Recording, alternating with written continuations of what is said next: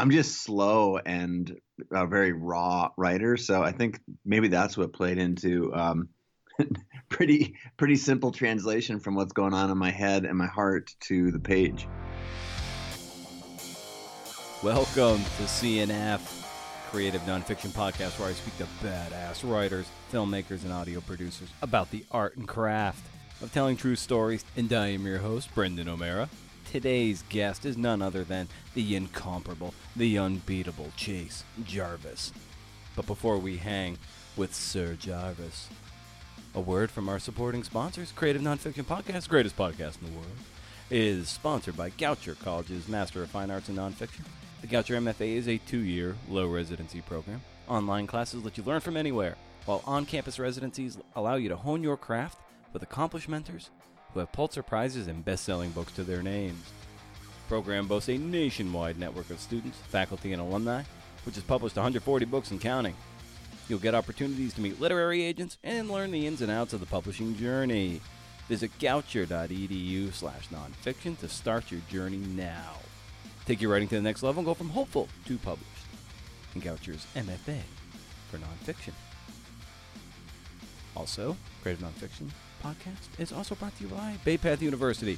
Discover your story with Bay Path University's fully online MFA in Creative Nonfiction Writing. Recent graduate Christine Brooks recalls her experience with Bay Path's MFA faculty as being filled with positive reinforcement and commitment. They have a true passion and love for their work. It shines through with every comment, every edit, and every reading assignment. The instructors are available to answer questions, big and small, and it is obvious that their years of experience as writers and teachers have made a faculty that I doubt can be beat anywhere. Don't just take her word for it, man. Apply now at baypath.edu/MFA. Classes begin January 21st. You got like 4 months, man. Anywho, there is a good chance, a solid chance, a more than 50% chance that there are some new bios to the show this week. You might be one and done, but if you're going to pick one mosh pit to jump in, get into this one. Let's hit it.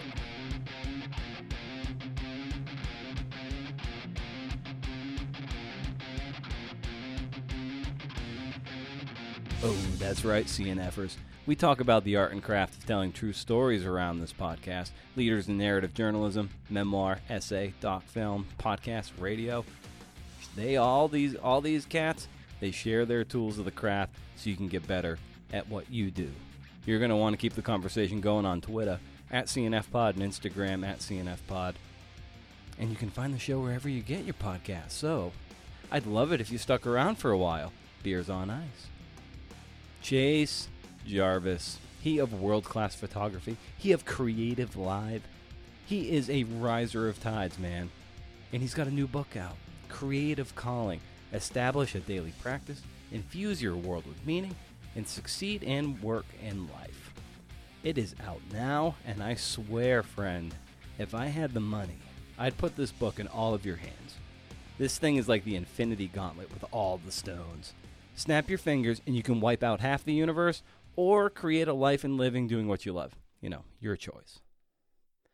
I say read it twice, back to back, and call me in the morning. The first time, your brain is going to be firing too much to do much about it. But the second read is where the marinade of Chase's principles seep into the meat. So, throw this bad boy on a flame, man, and it's going to light up. This will give you an idea of the kind of guy Chase is, okay? So 2 years ago, I was the very first live call-in to his YouTube show, The Daily Creative. But that's not the coolest part. The coolest part was when his colleague, I believe his name was Finn, was setting up the call with me. We were going back and forth over text, and Finn told me how important Chase was and how Chase effectively changed his life. Unprompted. I mean, that is total impact right there. Can you imagine being like that to someone? I feel like I'm a damn tar pit for people around me, but when you get to hear Chase speak and the way he motivates people, you're like, yeah, I'm going to make something of myself, man.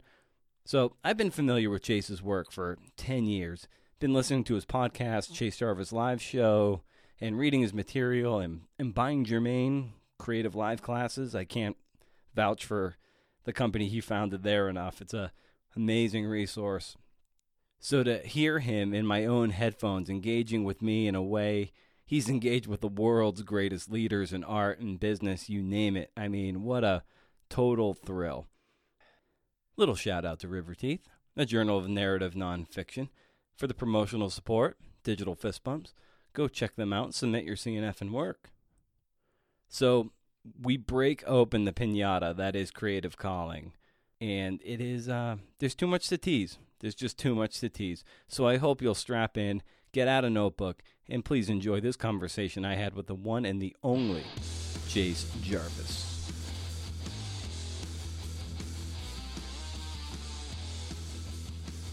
Really appreciate you, I don't know, having me on the show and helping give some oxygen to this thing that I've been putting my life into. You know, I talk about the actual writing process was a couple of years, but like anything, right? If it's a couple of years worth of process, you're really, I feel like I'm putting like 30 years worth of brain power into it, and so it's just to get it out into the world it means the world to me to get your support, man. Thank you. Of course. And I think one of the best compliments I can pay you about the book is that it is so distinctively Chase.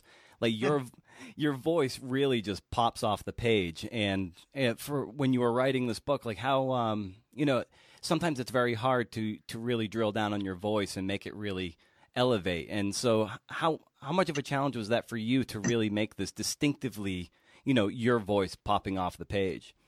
Well, I like to, my process is a little bit of well, I guess following my own advice in the book. It's basically a process where I just sit down and do the work, and I do it regardless of whether I'm motivated or not, or tired or not, or happy or not, and I just get words on the page. And oftentimes that's early in the morning and late at night, and it's almost where we have no choice but to be ourselves.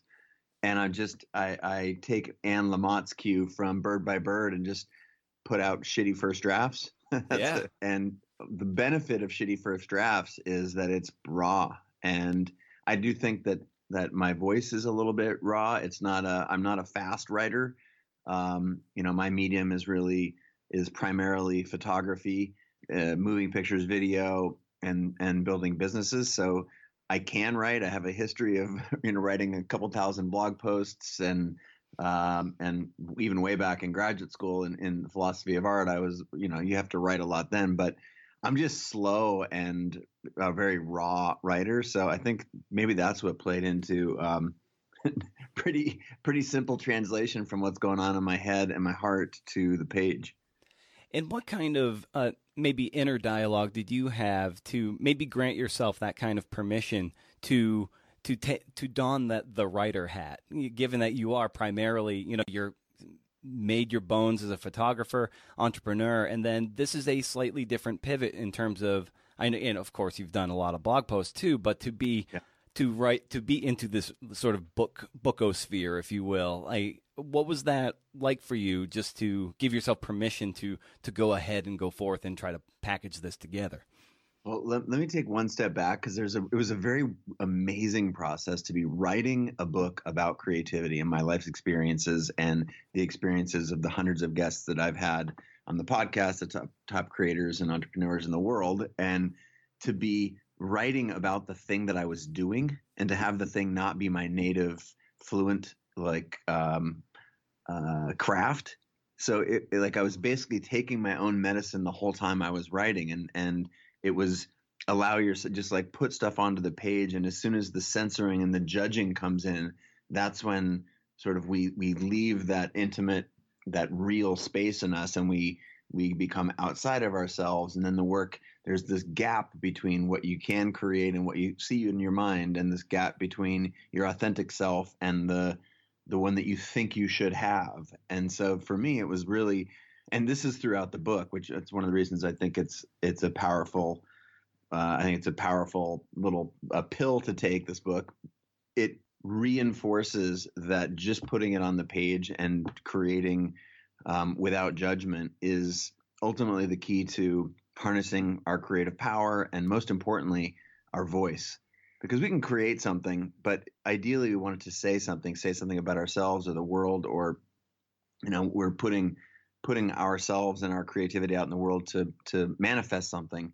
To be able to do that in a raw, non-judgmental way, that's where you typically get the best product. So, and that's, that advice is littered throughout the book. And I often found myself just, I got to confess, Brendan, like trying to shape it and trying to like, oh, it would be so much more poetic if it went like this or looked like that or smelled or felt like this. And, the reality is I couldn't do that, because as soon as I start walking on someone else's path, it reeks of somebody else. So it was a lot about giving myself permission to suck, which is a section in the book, and embrace the suck.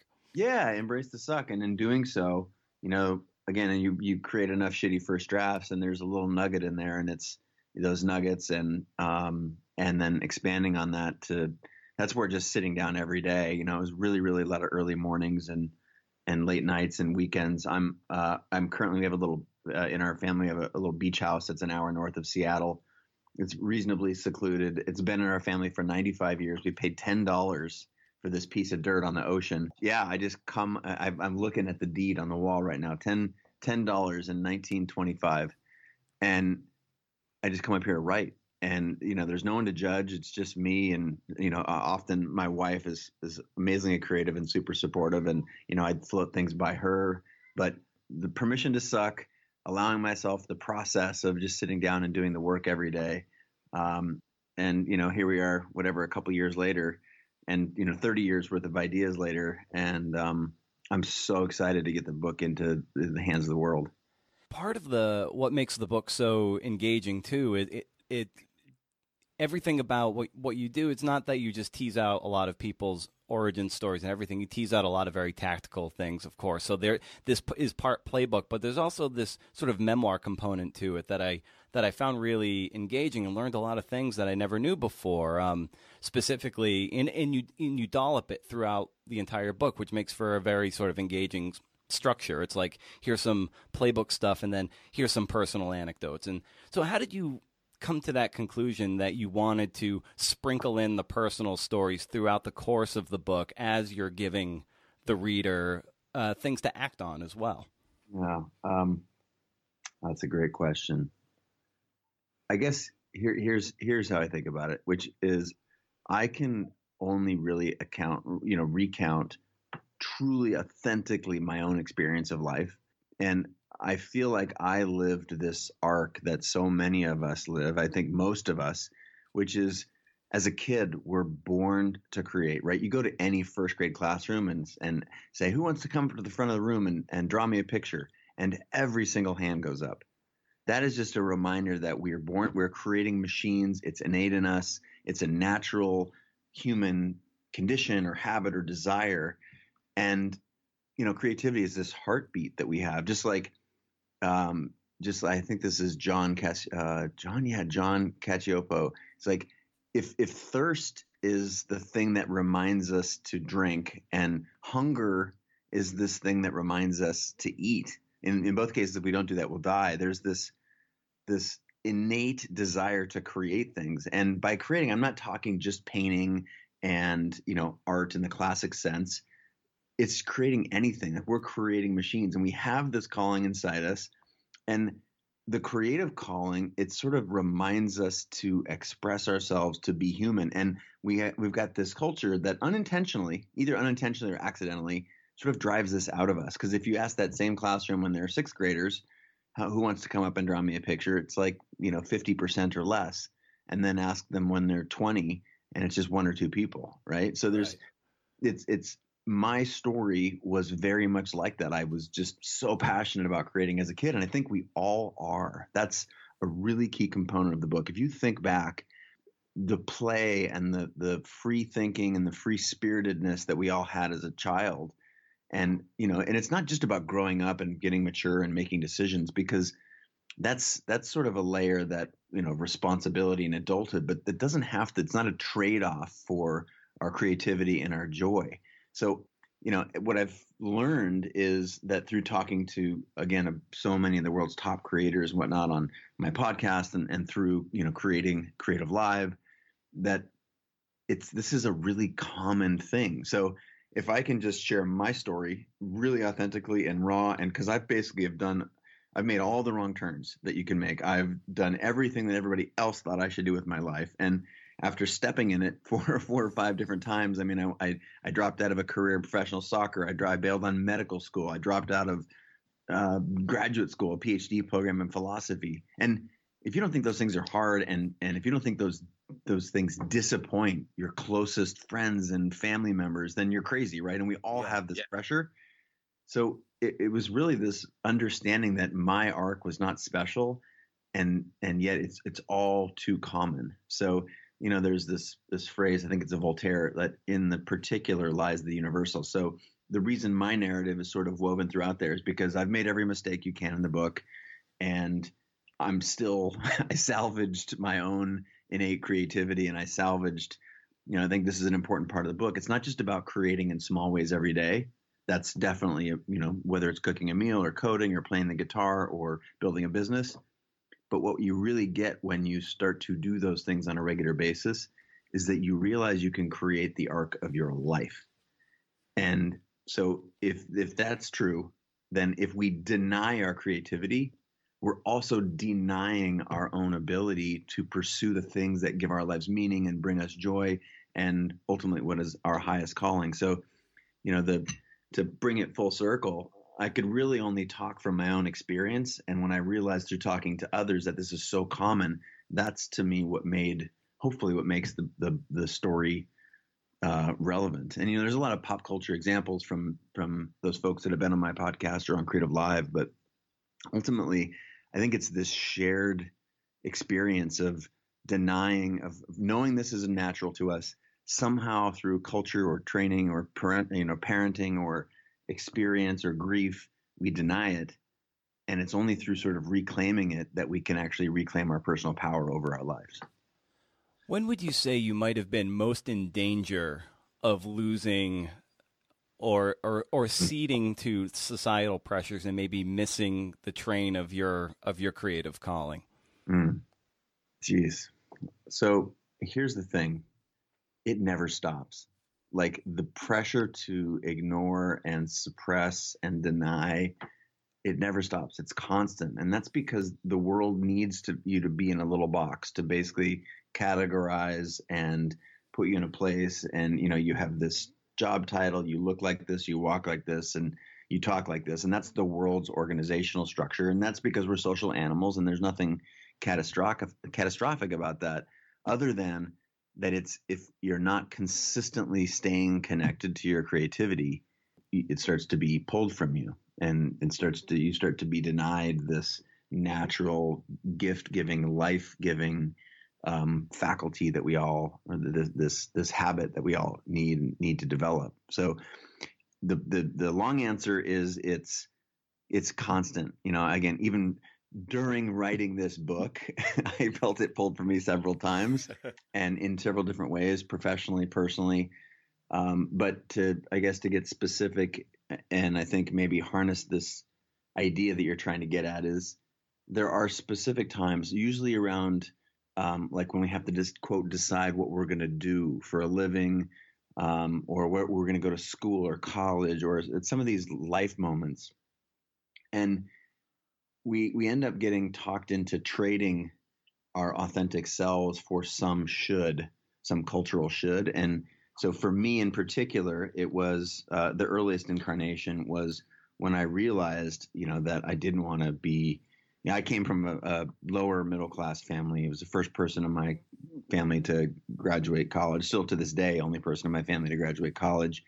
And so and my parents, don't get me wrong, like I had, despite being lower middle class, I had, my parents were together. I was born white and male and relatively, in this day and age in the United States, like you can say that that's pretty privileged, but it was still so hard culturally to realize that in choosing to do your own thing, whatever feels authentic and natural to you, which is a thing that's inside every person, we get talked into doing the shoulds and the oughts. And this runs totally counterintuitive to our limitless potential to create new things and to create a living and a life that we love. So for me, it was in school, disappointing my parents, deciding to bail on medical school to become a photographer. And that's, to be clear, this is not a thing that the book requires, right? It's not about becoming a pro, or this is just getting in tune with this innate piece of ourselves. And it is that innate piece that allows us, through creating in small ways every day, that allows us to create our life. So again, for me though, it happened. Well, it's nearly constant, but there are big pivot moments in life, like when you are telling your parents where you don't want to go to school, or when you're changing careers, or when you're in a career, it's run its course and you need to make a change. And people, they see you in the box that you've been existing in for the past 3 years, 6 years, whatever. And it's when you change something that it's very, very hard, and sort of society reminds you that it's risky and dangerous and all these things, that's really not. It's actually I think it's the riskiest time in the world to play it safe. Hey, it's me, your CNF and buddy Brendan. Listen, we all need editing. We all need fresh eyes. You need someone who can objectively look at your work and coach it along. Whether that's developmental editing or even copy editing, hiring a great editor is one of the best investments you can make in your book and your writing. So if you want to take your book to the next level, consider working with me. I'd be thrilled and honored to help. Email brendan@brendano'mara.com if you want to take that leap together. And now, back to the greatest podcast in the world. I love that in your background that you were a competitive soccer player on that professional track. And I love talking to people, because I was a pretty competitive baseball player, and there's so many lessons embedded in sport. And I'd love to hear you kind of speak to how the lessons, or just the process of training and going through a very rigorous athletic regimen kind of trained you in such a way. What principles that you transferred over with respect to maybe merit and even subjectivity in terms of athletics, and how that's informed your artistic career? I think a lot of it falls under the heading of showing up for yourself. Again, this is like, there's so many inbound messages that we receive about what we ought or should do. And, I have a handful of core beliefs that I talk about in the book. And one is that you're creative by nature. And I think there's the correlation here to your question about sort of sports and teams and individual athletics or whatever. There's a really tight correlation here. You'll see this. So the first thing I believe is that we're all creative by nature, that we are endowed with limitless potential to, create the arc of our lives. And I guess, and analogously, is that we have bodies, and our bodies are designed to move. Like, the human joint can't be, despite us being able to fly to the moon and whatever, we can't replicate how smooth the human joints are. And we can make robots, but they're just the worst rough approximation of what it is to be a human. So in the same way we're natively creative, we're born to move. And, principle 2 is that you get better by, like, creativity, for example, is a muscle. And just like any other muscle, the way you strengthen it and the way you develop it is through using it. Conversely, if you don't use it, it atrophies. And so you start to see this analogy of this, the sports analogy that you mentioned coming to life here. It's like practice is the way that you actually get good at something. And whether it's tennis or, your creative craft. And then the third principle that I think that we all must believe, is that the more you do this in my world, the more you create every day, the better you'll become at creating the life that you want. Or in the sports analogy, the more you practice, the closer you'll be able to be to do the things you want to do, whether that's, how to hit a golf ball straight, or to strike a soccer ball, or in your case, to hit a slider. So yes, doing those things on a small daily basis, cooking or coding or building a business, it literally rewires your brain, helps you shape your environment, and it gives you this unshakable sense of agency. And that's part of what makes this book very intuitive, I think, is that these are our experiences. We have the experience of, we have this innate ability, whether it's to move or to create. We have this native ability. We understand that doing something more and doing it, it's like it's a muscle that, and using the muscle, it gets stronger. Like, to me, those are just experiences that we have moving through life. Why wouldn't it then be the same for creativity? Exactly. And I think what's important to underscore too, and this is where drawing a parallel with sport is really important, and it kind of puts something a little more concrete in people's heads. And I think when people like they listen to you and see you, they follow your various channels, and they don't necessarily see the hard work. They kind of see the end product of a lot of rigor. So in soccer, like maybe before practice, you're taking 100 PKs or something, Yep. and it's for that one moment where you might be able to score under pressure. For baseball player, it might be taking, in high school, doing maybe 100 extra swings a day in the basement every night off a tee is going to get you to maybe be a decent college player. But then that ratchets up. Then you got to start taking 500 swings in college to get better. So with respect to, hard work and ethic and having to ratchet up, over the course of your career, how have you learned to sort of measure and delineate what hard work means as you continually leveled up in your career?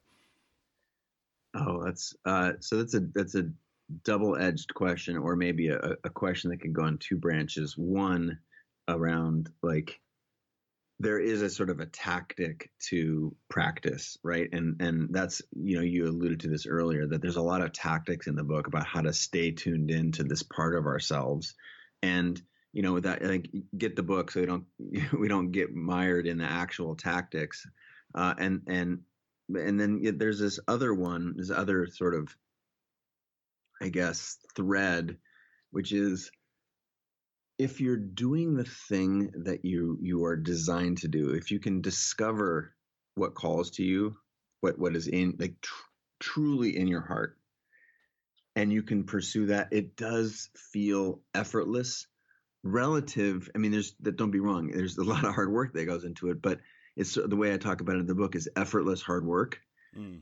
And so whether that's a sport, or in this case, it's your love of cooking, or, building the next, $1 billion startup, or whatever it is, when you step back from all the noise and the chatter that is in our culture, and you focus internally, and you understand in your heart of hearts what you're supposed to be doing, and you're willing to risk disappointing others to save that, that 8-year-old kid that we talked about at the beginning of our talk here, the idea of ratcheting up or doing more work or whatever, it fades into the background, because there's this inherent pull. I talk about it in the book about being on your path. The cool thing about your path is that only you can walk it. It doesn't have to look like everybody else's. In fact, you can only find your own path through, if you've ever felt like it was a wrong turn, no, that was something you had to do in order to discover what you didn't want to do, for example. But if you listen to that little voice inside your head, I talk a lot in the book about intuition. There's some great science that's coming out around it, but sure, there's tactics in the book, and there's tactics in life for working hard and what you should be doing to do anything, and how you can performance concepts, but this is not a productivity book. This is not like a biohacking book. This is way more about, sure, there's some techniques for that stuff, but if you're actually attuned to the thing or the set of things that make your life what you want it, all the concepts of ratcheting up and having to take 500 swings instead of 100 to make it to the next level, whatever you want to do, almost fades into the background. I love how you really make sure that, if you want to take at least go down a certain path, that you're asking the right questions, because there is an element of, you shouldn't necessarily, it can be strategic, and you should be asking yourself the right questions. For instance, like with new projects, you're right. What is the goal of the project? Why am I doing it? What do I hope to get out of it? by using those kind of questions, it really hones the focus and sharpens the knife. So it's really, I love that you do that, because if you can think about it a little, it can actually kind of turn you loose, right? Yeah, and I think thinking about it, if the answer comes quickly, that's that intuition. It's like what we're finding, what science is saying is that relative to intuition, like rational thought is actually slow and loaded with bias, and there's all kinds of negative, versus that intuition, that gut feeling that we've been taught culturally. So this is like, if you're having these problems and you're listening to this show right now, it's like, don't worry, this is natural, and that's a product of our environment. You're trained to ignore your intuition and, get in line and get a job at the factory and the cubicle and if you can train yourself to stop for a second and follow that, listen to the real voice in there and train yourself to pay attention to that intuition. Like, to me, that's the thing that creates the effortless hard work. That's the thing that, even if you have a plan, even if you're able to listen to that intuition, like that's great. For the people who don't, who can't, and just to be clear, like, Brennan, this is a big part of our culture. Like, it's been trained so far out of so many of us that it's very hard. So if you don't have that intuition or that snap, or that the way that you reclaim it, recapture it, is literally by experimenting. It's by doing. Most people try and think their way out of that corner, and you can't. Like, if you're sitting there, I talk about it in terms of action over intellect. Like, if you don't know if you should pursue the guitar or cooking, just do both. Right. And it'll emerge really, really quickly. Or if you don't know if you should, in terms of sort of life stuff, if you don't know if you should date this particular person or pursue this professional goal, or try, you'll find out so quickly. And that's part of how you reactivate both your intuition and, very, very importantly, your heart. Yeah, and that kind of gets to the point of what Seth Godin would call the dip too, like when to quit, when to strategically quit, or are you just approaching the moment when it's getting difficult? In your experience, and you've probably encountered dozens upon dozens of dips in your life, and how did you know when you were approaching a dip worth pushing through, or hitting a dip that you were like, you know what, it's time to pull the ripcord and move to something else? There's a really great lens that my friend Chris Guillebeau, I don't know if you know his work. He's an amazing author. Wrote the $100 Startup. So many great books. And he's got a new one coming out, so you should keep an eye out for it. But he talks about a really simple rubric, which is like, do I love it? And is it working? And if you can answer just a very simple two question framework, like, if you love something and it's not working, then you can keep doing it. If you don't love something and it's not working, well, it's obvious, right? Right. And it's when those things are in conflict, like, I love it, but it's not working, and you should keep going, because if you're pursuing something that you love, you will ultimately be able to find a way to make it work in some capacity. And what you'll start to do is adapt. And Chris talks about it in a couple of his books, just like, that's the number one predictor of success. It's not bullheadedness. It's not like, just keep on trying and smashing your head against the brick wall. No, it's like adaptability and flexibility. There's a big thing on that in the book about how to, like, get in tune with this part of yourself. And it has a lot to do with community. If you don't know what you should do, it's not about sitting back and thinking your way out of it. It's about getting involved and taking action. And the best and easiest way to take action is not necessarily, maybe a little bit by yourself, but it's also getting involved in a community that taps in and touches the things that you love. It can be casual that way. You can sniff it and you can touch it and you can get close to it without actually having to be all in. And that is a way to sort of spark that curiosity, listen to that intuition. And again, this is the cool thing about this, which is when you start to do these things, it's like a flywheel. The things that work accelerate, and the things that are hard or complicated or that you don't love, in Chris's little rubric that I just talked about, they fade away pretty quickly. And this is the creativity literature is kind of a crowded sphere. And so, how did you set out to write this book and to kind of loosely quote you to not be just good but different? So, how did you approach that in this sphere and really carve out what is uniquely you in this sphere? I'm gonna speak my truth here. I love this question because to me, this is part of what's broken about creativity. The other creativity, there's some amazing books about creativity from some authors that are way more talented than I am. But what I think this book, why it's different and worthwhile, is because it doesn't put creativity on some pedestal. It's not this romantic thing that is made for few and inaccessible and academic, and there's no berets, there's no smoking the cigarette and moving to Paris.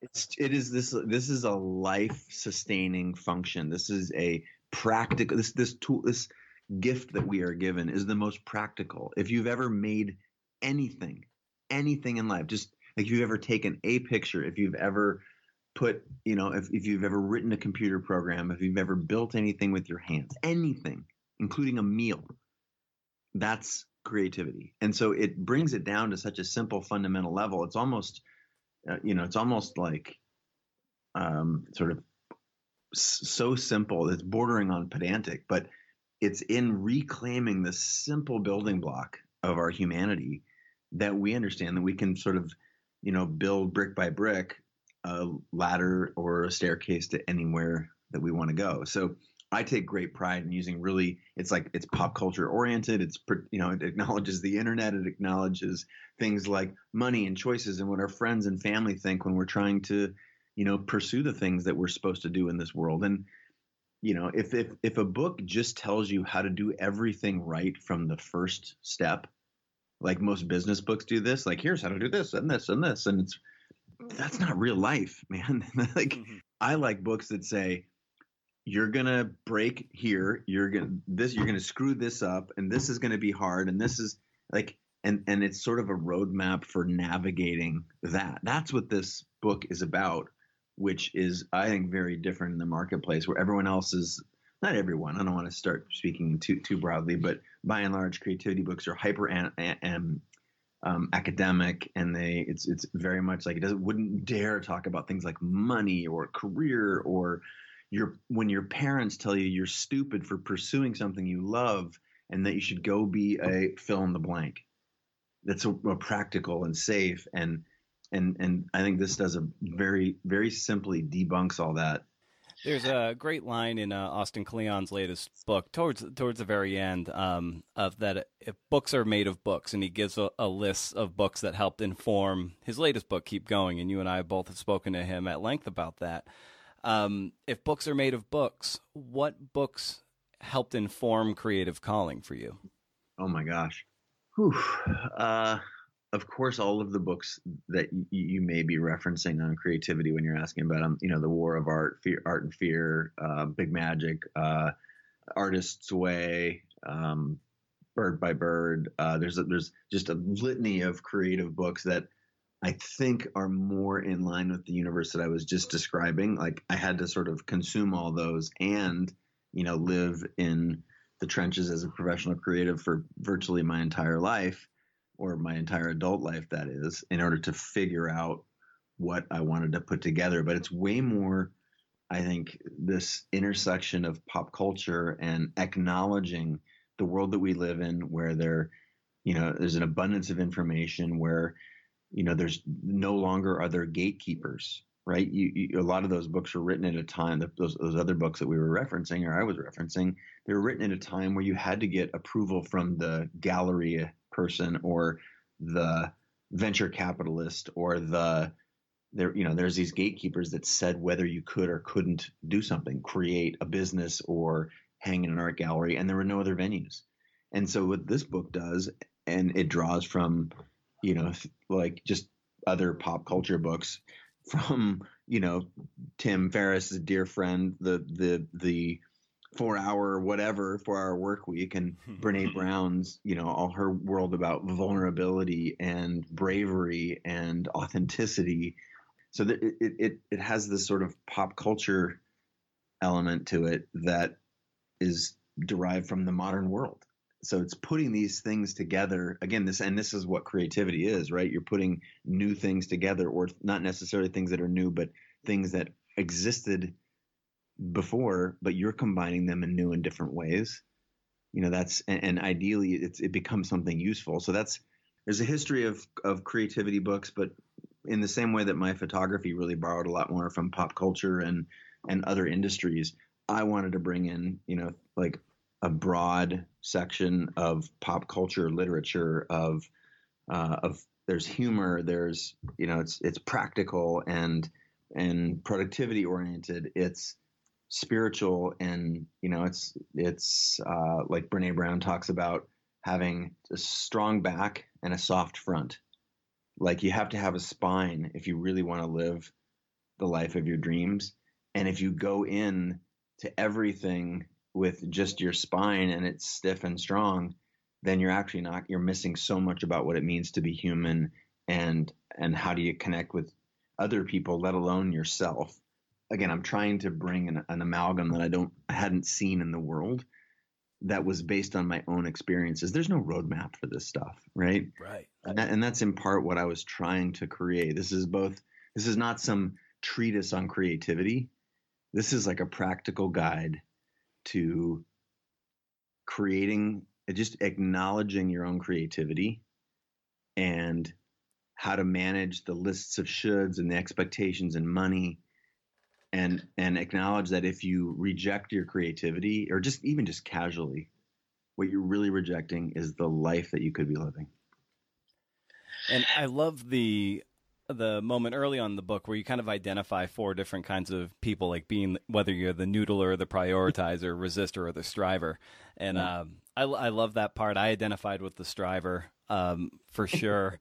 Embedded in that striver, of course, is someone who just feels like, they've got some ambition, but maybe they don't feel like they're as far ahead as they want to be. And then tethered to this sometimes is looking over your shoulder and that whole comparison and working through that. How did you arrive at those kind of 4 distinct sort of creator profiles? And maybe what do you identify with?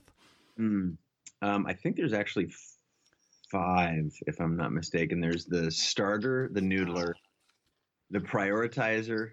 6, the starter, the noodler, the prioritizer, the resistor, and the striver.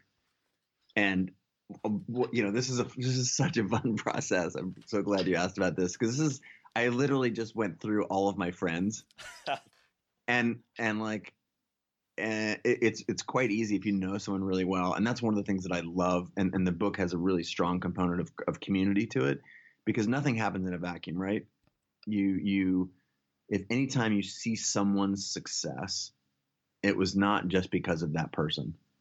And so there's a community element to it. And that allowed me to reflect on the community that I've been, living in, other communities that existed before I got there, the community that I've built around my own living and life and my work as a photographer and an entrepreneur, the creative live community. And so I had because I'm passionate about sort of connecting with others, that I could really easily end up lumping these people into this person, Tim Ferriss, he's a fill in the blank.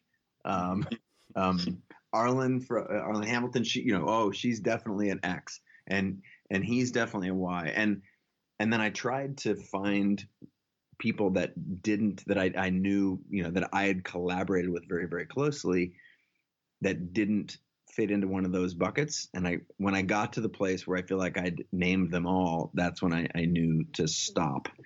And again, it's a fun part of the book, and the goal with that is helping you understand a little bit more about yourself. It's not too dissimilar from just like personality tests, or there's a very, very way simplified version of that, or like the Enneagram or some of these things. Like there are personality types, and I've just put you in a bucket. And the goal with understanding that is that it helps you navigate your own universe just a little bit better.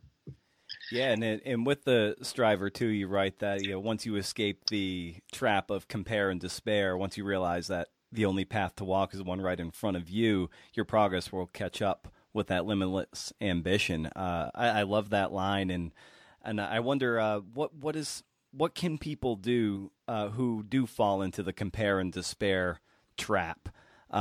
It's very real. It's something I definitely wrestle with all the time. I wonder, how can people deal with that from your perspective?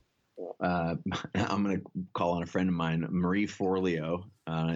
Familiar with Marie's work. I cite her in the book, and she's a wonderful human.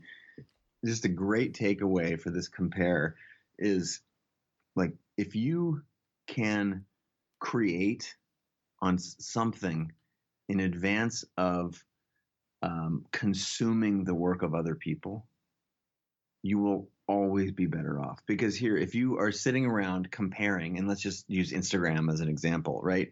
If you spend the first 10 minutes of your day scrolling through your Instagram feed, what are you looking at? You're looking at everybody else's highlight reel, right?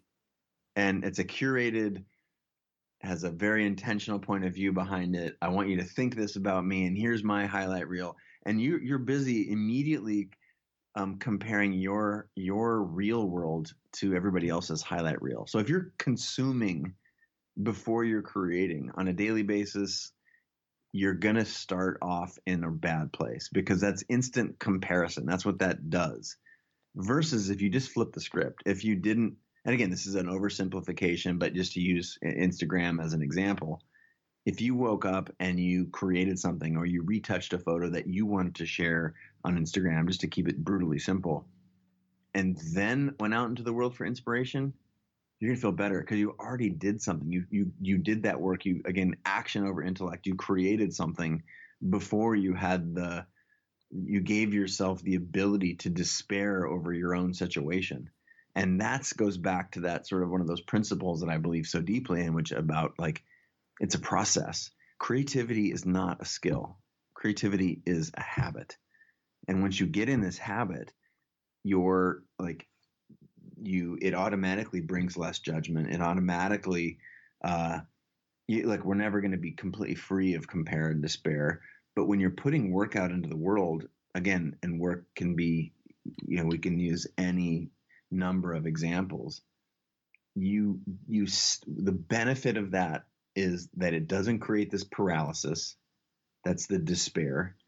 And in taking action, even if you make something that is obviously imperfect, or there's a gap between what you want to make and what you actually are able to make, what you do is you tap into your agency. You tap into realizing that, oh, wait a minute, I just made something. And if I make something more often, or if I take action, it's sort of like lifting weights. If I do that more often, I know that I can get better. And to me, that's that. There's this cure, whether you're, to go back to Marie's example, whether you're creating before you're consuming, and we're never going to be completely free from comparison, but it puts that comparison part of ourselves, or our social animal instincts, on a back burner, and puts our ability to cultivate and create the life that we want. So this, like, literally, the more creative you are on a day-to-day basis, the better you'll become at building a life you want. All the muscles that you use to create small things every day, those are the same muscles that you use to create your life. So in your world, my prescription, if you're a striver who's comparing and despairing, my prescription would be create something first. Don't allow yourself, give yourself just a 10-minute window in the morning, or, for morning pages, or write something, and it does not have to be complicated. There's no beret. You don't have to have a license or a degree or anything to take 10 minutes and to create something. As tactical as a lot of the things are, and I think the big takeaway, and it's something you harp on all the time, and how important community is. And if you take nothing away from this book, I think it's one of the core things to take away is that, small or large, it starts small to get, of course, to grow something. So maybe you can speak to that. Like, how important is community to building a platform, if nothing else, just to nourish nourish the inner creator inside of us to share and build something a little bigger than ourselves. Whether you are an introvert or an extrovert, that has nothing to do with our required desire for human connection. Like humans, that's the thing. We are social animals, regardless of how we get, like, what introvert or extrovert just means where you get recharged, right? If you're an extrovert, you get recharged, your batteries are charged by being out in front of people and connected and social. And if you're an introvert, they're recharged from like coming back in and being quiet. And then it doesn't mean you can't go out. And if you're an introvert, that you can't be quiet and connect with yourself. But it's required that we acknowledge that we're social animals. First of all, if you look at any aspect of humanity, if you want to create a life that you love or a living that is doing the things that bring you joy, there are other people involved. That's just a fact, right? This is sort of one of the ways that this book is so different than others. It's like, let's just be really like painfully practical here. And so if that's a fact, and humans are social animals, if you start to invest in the world around you beyond just yourself, if you are the fan for others that you wish you had, that cultivates a community that will in turn support the things that you were put on this planet to do. And the cool thing is, like, when you start showing up for other people will start showing up for you. And there's this cycle that is so simple. It's brutally simple, and yet incredibly powerful, especially when you realize that nothing is done in a vacuum. Every individual athlete, any entrepreneur, any even a family, right? A family is multiple people, and we need one another in order to grow and support and contribute. I talk a lot in the book about a couple of different types of community. There's communities that exist out in the world. If you're a photographer, for example, there are all kinds of photography communities out there in the world, and it's very easy to contribute or participate both physically, as in like eyeball to eyeball, and digitally. You can be a member of Facebook groups and online forums, and you can learn remotely from mentors in an industry. But there's also the community that you build around your world. And what this does not mean is that you have to have 1 million followers on some social platform in order to be an influencer. That is horseshit. That has nothing to do with what I'm talking about. If, let's just say, you're a blacksmith in Jackson Hole, Wyoming, and if your community is the restaurateurs in and around Jackson, and they come to you for their knives because that brings purpose and meaning to all of the blows of your hammer. Of course, you're doing it for yourself because you've done the work. You realize that this is who you want to be and do, and how you tap into this personal power, and it's your agency or your creative calling. But you don't need to do this for 1,000 people or even 100. You can do it for 10. If all of the blacksmith or all of the restaurateurs and the chefs in the region love the steel that you make for them, then that's the right size community. If you want to, at the other end of the spectrum, if you want to make a change in some global policy, then of course bringing movement to a huge, millions of people, then that's another way of building community. But the point is, and it goes back to your original question here, is creativity is, it's a huge focus of the book, but nothing in life happens without other humans. So let's start paying attention to what it's like to be a part of a dynamic community. And there are many. You don't have to participate in just one. It's an imperfect system, but there's a little bit of a roadmap in the book that tells you how to do that. And I talk about it as the other 50%, the 50% of success in whatever terms you use to define success. 50% of it involves other people and community. So what we're told is that if you're really good at your fill in the blank, you're going to be successful. And then if you actually do that thing, then you realize pretty quickly, oh, I have to do that thing and promote that thing. And then you think, okay, that's the whole pie. But then you realize that if you're promoting it and you haven't cultivated any community, whatever it is you're promoting, your knives or the vision that you have for an active, a role in saving plastic from going in the oceans. Mm-hmm. If you just do that without a community, then it's just, if you do it in your parents' basement, you don't really cultivate the impact. So there's this huge part, and this is the part that I talk about community as the other 50% of success that is not talked about culturally. So to me, it's critical. And I think that also highlights one piece of the book that I think anyone who's listening should know about is the goal is that I want to show you the what happens in slow motion. So often in our culture, we cut from it was hard, and then, oh my gosh, here's our success. Nobody talks about it in these books or like the business books. They all talk about it like, here's how to never make a mistake. And it's not about sort of avoiding mistakes. It's about how to recover from them. And that you also see in these inspirational talks. It's like, how do you get from, I traveled through Europe trying to teach myself how to use a camera, and I ate cans of tuna fish and drank and beans for like 2 weeks in a row so that I could develop a single roll of film. How do you get from eating tuna fish and beans to living the life of your dreams? Like, that's in part, in summary, what I wanted from this book. It's both the idea and the vision around it, but also sort of this practical, inside the black box of how you actually make this stuff happen for yourself. Well, it's amazing. The book it's such a gift, and a gift to the creative community. Anyone, fill in the blank. It's a tremendous, like I say, it's just a tremendous gift. And everything you do with Creative Live, your podcast, and just a lot of the things that you generously, give away in the spirit of rising all the boats with a rising tide. It's just I can't thank you enough, Chase, for the time you're spending on the show here and all the work you do. So thank you so much. Oh, it's my pleasure, and I'm a fan of the show. I appreciate being on it, and thanks for having me. Amazing stuff, right?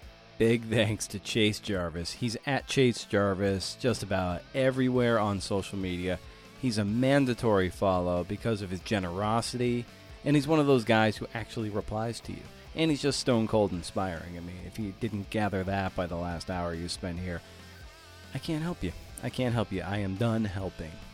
Go get the book, Creative Calling. Like I said, it is an amazing gift. Thanks to Goucher's MFA in Nonfiction, Bay Path University's MFA in Creative Nonfiction, and River Teeth for the support, of course. Keep the conversation going. I insist on Twitter at CNFPod and Instagram at CNFPod. Social media is a lousy way to promote a podcast, but it's a great place to keep that conversation going. So I hope I've made something worth sharing, and if I did, please hand this off to a friend. Tell them to join up. Also, be sure to go to BrendanO'Mara.com, for show notes to this episode and 100 million other ones.